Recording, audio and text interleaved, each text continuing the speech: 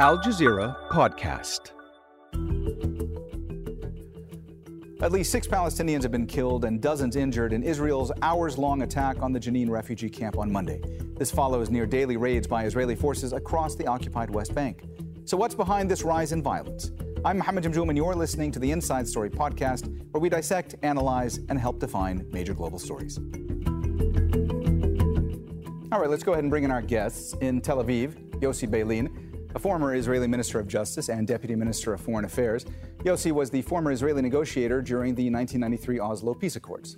In Ramallah, Nour Odeh. She's a political analyst and columnist. Nour is the former spokesperson for the Palestinian Authority. And in London, we have Bill Law, editor of Arab Digest and a former BBC Gulf and Middle East journalist. A warm welcome to you all, and thanks so much for joining us today on Inside Story. Nour, let me start with you today. What happened on Monday in Jenin, this marked a sharp escalation in fighting. What's behind this rise in violence? Well, I think what's behind it is the overall context. You have a right-wing government in Israel that is intent on stealing as much Palestinian land as possible. That's the government program. It's not a secret.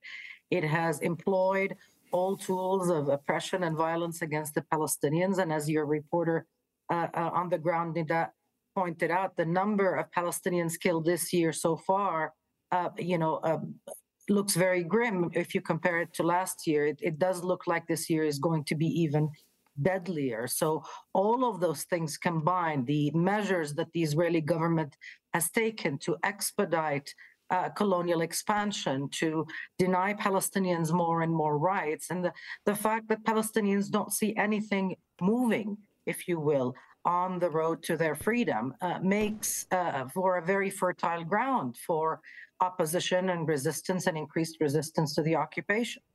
Yossi, these were the fiercest clashes in years. The fact that this fight lasted 10 hours and that the Israeli army faced such tough resistance from Palestinian fighters, what does that signify to you? Nothing is new. We have had these conversations for years and years. I think that the world is not there for us, is not interested anymore in our conflict. There are other conflicts in the world, and maybe they are more important. And if we, those among us on both sides who believe in peace and who believe that these clashes are idiotic, totally idiotic, just young people are dead and wounded for what? What is the target? We have to sit together, at least the informally, if the government of today in Israel is not interested in peace. I think that what we have to do, those who believe in peace on both sides, is to sit together and to think about ideas and to go to the world and say, help us in implementing them, in putting them on the agenda. Don't forget us. We are paying the price. Bill, Israeli forces have been raiding Jenin and Nablus for more than a year now. Why are there so many raids happening by the Israeli army into the occupied West Bank at this particular time? Well, I think that the violence is escalating to an extremely dangerous level. I think the reasons are quite clear for the escalation, particularly since the cobbling together of the most extremist government in Israel's history that brought in people who, Mr. Smotrich has described himself as a fascist and a homophobe. Itamar Ben-Gvir, a man who clearly hates Palestinians. These people have an agenda which is based on the violent removal of the Palestinian people. And Mr. Netanyahu, in accepting them into his coalition, has accepted that agenda.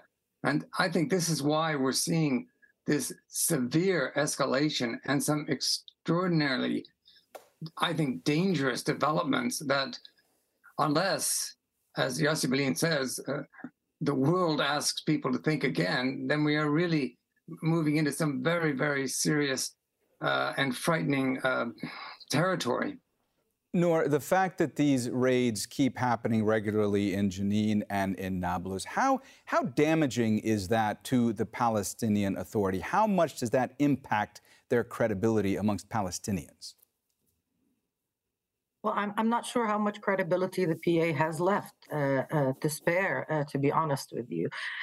This is a very weakened political system, weakened by division, weakened by lack of accountability, by a one-man rule, by refusing to go to elections and refusing to work on ending the internal division. It is broke. It cannot pay its civil servants. It hasn't been able to do so for about 2 years now. The civil servants receive maximum 80% of their salary every month, and they live hand to mouth. So, more raids, more statements of full Israeli control and total disregard to the shambles that is that are the accords that were signed once upon a lifetime between Israelis and Palestinians.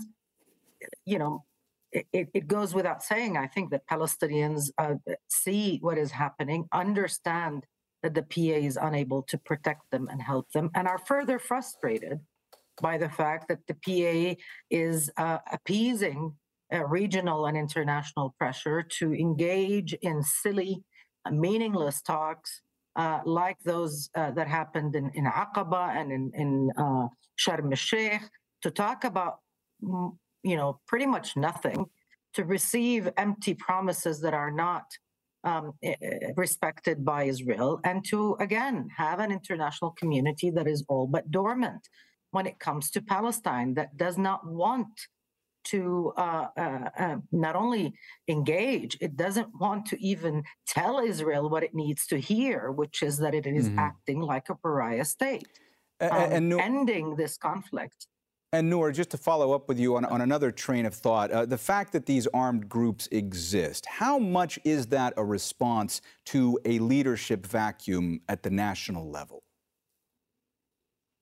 Look, Palestinians have been resisting for decades. This is not something that results from a lack of anything. The fact that the political system and that political factions overall are failing their people only increases the popular need to feel that there is something, somebody out there, a group of young men that can, at the very least, do their best to protect their neighborhoods and towns. And we know that the balance of power is completely skewed towards Israel. Everybody understands that, even in Jenin and Nablus. But it is, the journey of a people who have been oppressed and occupied by a foreign power for 75 years. They want to break free of that bond, whether the political factions want it or can deliver it or not. So that resistance, if you will continue with or without the political factions. Having a political horizon, having movement by way of stopping the settlements, retreating from those settlements, ending the pariah status of Israel, ending its impunity and its status above the law, would give people some hope. But in the absence of that, and in the presence of double talk from the international community, who are going beyond every measure and means to protect the Ukrainian people's right to defend themselves against occupation and to resist the occupation with all military means available, it's very difficult to convince Palestinians that taking up arms or rising in protest or even civil disobedience is something that they shouldn't be engaging in. Yossi, what we've heard thus far from the panel in the conversation is that the situation is dire, is dangerous, seems to be growing worse. You heard Nour there talk about the fact that there doesn't seem to be much willpower, if any willpower, on the part of the international community to try to make things better. I want to ask you, from your vantage point, are there concrete steps that could actually be taken by any international actors at this point to de-escalate the situation? Yeah, I'm sure that there are steps like this. And one of the main points is that the world should come to us, should visit us on a high level, meet with the Palestinian leadership, meet with the Israeli leadership, actually tell them what is expected from them from the point of view of the world, if there is something like that. In the past, it did happen, and it did cause things like the Madrid conference and other developments which were positive and were destroyed by extremists on both sides. You have on the Palestinian side a weak leadership led by a person who believes in peace, but far from being able to implement something like that. You have the split between Hamas and Fatah, which makes it more difficult to get to political decisions. And we spoke about Israel. I mean, we have the most rightist government ever on our side. If the world is not there, especially the United States, but also Europe and the Arab world, then it will, I cannot see how can we move unless really, and maybe it is imaginary, peace lovers on both sides meet and talk informally and suggest ideas like we did in the past with the Geneva Initiative and lately with the idea of a confederation between the two independent states, Palestine and Israel. But it is not enough. We need a support. We need the backing of the world. And the world is not there, including, regretfully, also the Arab world. Yossi, let me also ask you, from the perspective of the Israeli government right now, how much of a security threat does the Israeli government consider this new generation of armed groups to be? This is not a strategic threat. It is a tactical threat. It is annoying. It is problematic. People are killed, but it is not a strategic threat on Israel. And that is why I believe that those who are now in power on our side, and some of them are really messianic, they believe that they are doing things because God is behind them. I don't believe that for them the question is whether it is a small threat or a bigger threat. They believe that they are doing the right thing with the problematic resolution of 4,500 housing units. They believe that they are solving the problem. They believe that they are doing what they should do. And it is very difficult to convince them, not only that it is against the international law, which is the case, but also that it is a kind of a boomerang to Israel itself. If you don't want to have a solution, what do you want to have eventually? That there will be no border between us and our neighbors, and Israel will be a Jewish state with a Jewish minority dominating a Palestinian majority. This is your dream. This is what you want to have. It is a disaster for us. Bill, you heard Yossi there talk about the United States, talk about Arab countries, talk about other players within the international community who perhaps could be doing more to play a role in trying to de-escalate the situation. What do you think? Is there a political willpower right now for more members of the international community to step in and really try and look at all this on the granular level and come up with some kind of a political solution? Yeah, well, it's interesting, Mohammed. You mentioned a number of countries. The one country you did not mention was the United Kingdom, which I think has a signally important role in the whole conflict and how it has devolved. Britain basically walked away from Palestine, abandoned its position, stated position. The Balfour Declaration was supposed to be a declaration that would ensure the rights of both Jews and Arabs. Britain walked away from that. Britain today, could it be doing more? Should it be doing more? Of course it should, as should other countries, as should Europe. I think that we often expect too much of the United States. We know the United States' influence is waning diplomatically in the Middle East.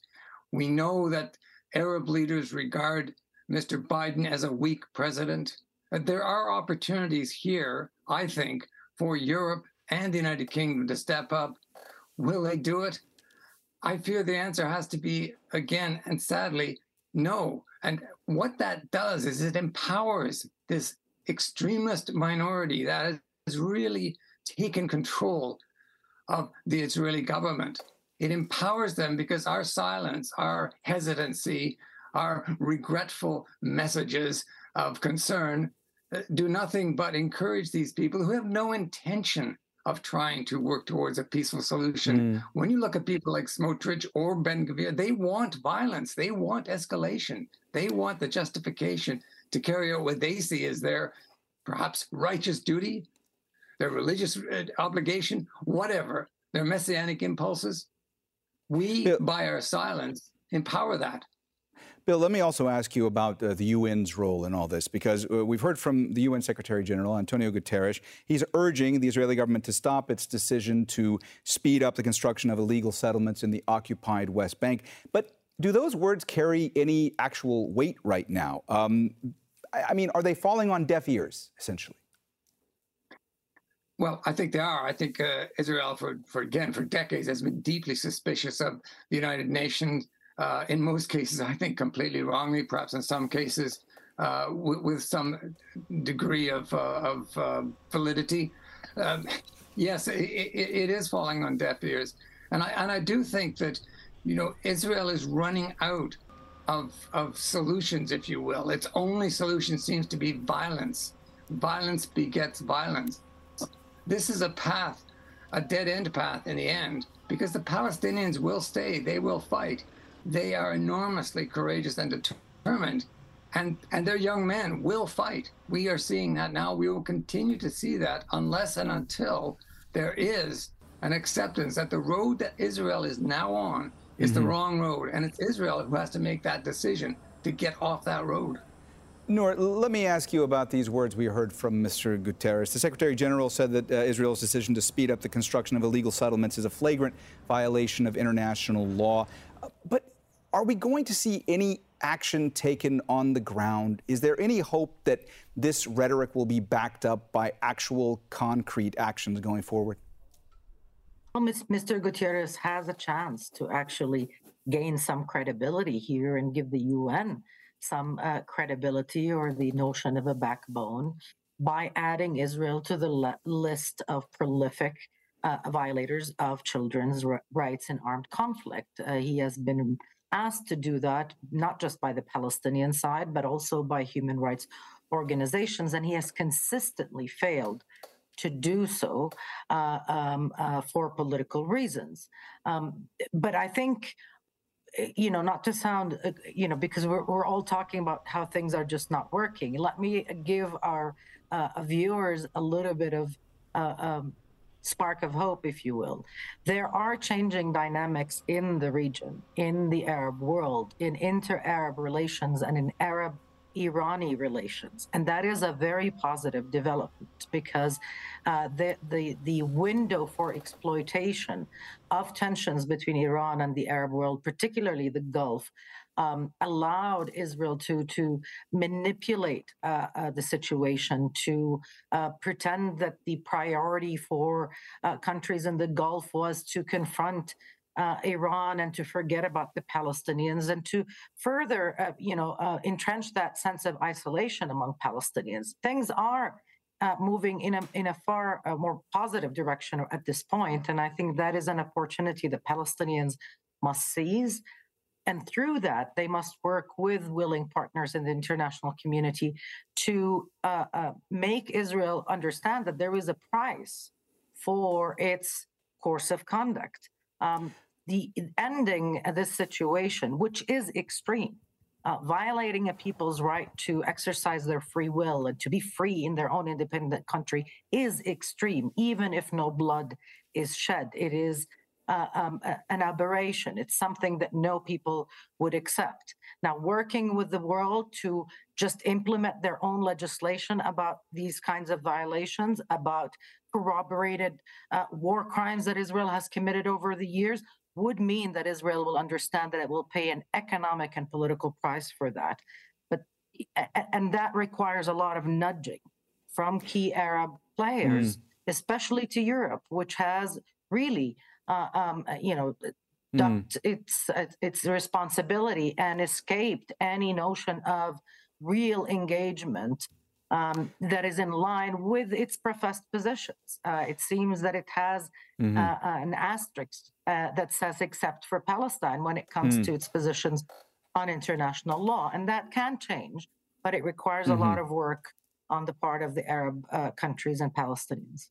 Bill, we are starting to run out of time, but I saw you nodding along to some of what Nour was saying there, and it looked like you wanted to jump in, so I'm going to give you the opportunity.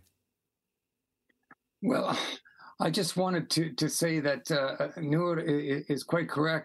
That there is a shift, and it does create a potential opportunities. And should any time any opportunities arise to move things forward, then yes, we must look at them. And I think the Israelis must look at this too. And the Israelis must be looking for new ways forward.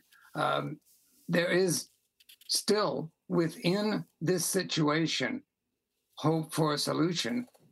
I put much of that in my belief in the strength of the Palestinian people, who are being pushed to violence only because it is the only option left to them. And if there is another option presented, then the violence will recede. The Israelis need to step back enormously from the violence they're using and the rhetoric, the violence of the rhetoric from some of these extremists, these fascist ministers. It needs to be reined in. Israel is losing on the world front in the court of public opinion. We see the videos. We saw the young child, 2 years old, shot dead. We see the daily aggressions of the IDF. So Israel needs to take this on board. It is being damaged on the world court, and maybe there's opportunity there as well. Yossi, is there anything that you could see right now, a change in policy, a shift in any kind of policy that would give you any hope about the direction that the Israeli government was taking? And are there any influential figures right now within the government who are able to try to get some momentum going for a different kind of approach? I'm not sure about your second question. I don't see them. It is really a very rightist government. But I remember another rightist government, the second rightist government, which was there in 1991, led by Yitzhak Shamir, if you remember. And this government eventually went to the Madrid conference, which began a very, very important process, peace between us and Jordan, the Oslo agreement, and so on. So I believe that the chance comes from without. It will not come from within the government itself. I believe that when you speak about the UN and what it can do, it is weaker than what we would like to see, but nevertheless, it has the power to put issues on the agenda. And when it sees that such an important issue is off the agenda, the role of the UN, and I talked about it a lot with Secretary General Guterres, that the role is to just put it on the agenda. We don't expect the UN to be too much involved and to change the world. It will be difficult for this organization. It is a miracle that it exists at all. But to put things on the agenda, to put it on the talking points of the leaderships, when people come to Israel, when people go to the Palestinian side, to raise the issues and to suggest ideas. And you know, this conflict is not a unilateral conflict. You have a Palestinian side, which is far from being a saint, if you wish. You can understand it or whatever. But what Hamas is doing in Gaza is not very simple. And it is also a big challenge for the world. And the world is not there. We are not interesting for the world. And that is why, if the world doesn't come to us, we should sit together informally and work together as we did in the past in order to save ourselves in a selfish way. All right. We have run out of time, so we're going to have to leave the conversation there. Thanks so much to all of our guests, Yossi Beilin, Nour Odeh, and Bill Law. This episode was produced by Christina DaCosta, Laura Burden-Manley, Fong Nguyen, and Jimmy Gerahun. Studio sound was by Deepak Pushkaran. The program was edited by Anna Savage, Linda Nguyen, and Joe DeFrias. Be sure to subscribe to the Inside Story podcast to catch every episode. Thank you for listening.